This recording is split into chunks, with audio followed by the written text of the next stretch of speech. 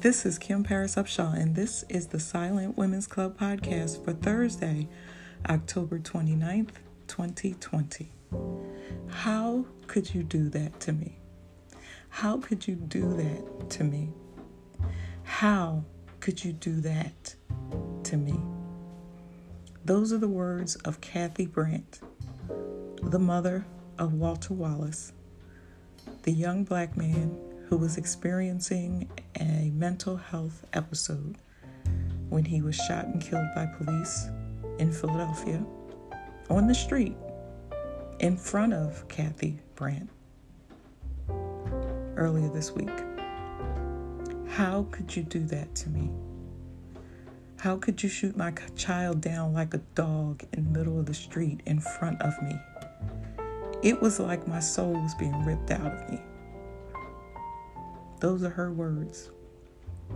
Those are her sentiments.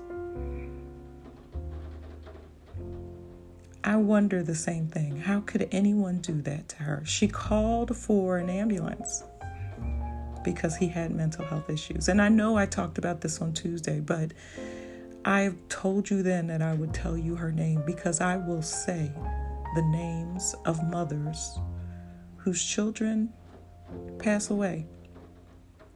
And while we're saying the names of the children, we're saying the names of the people, too often black men, who are killed by police. I am saying the names of the mothers who lose their children to police killings in this country. And unfortunately, this week, I have to say the name Kathy Brandt.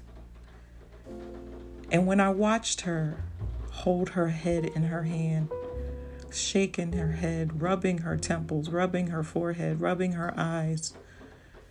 Probably every time she closes her eyes, she sees her son being killed in front of the police again and again and again. Being killed by the police in front of her again and again and again, every single time she closes her eyes, to the point where she doesn't want to close her eyes. And you know what I'm talking about, Mom. You know how it is where when you close your eyes, you see your child. You see your child. And for months and weeks and days, you only see the last time you saw them.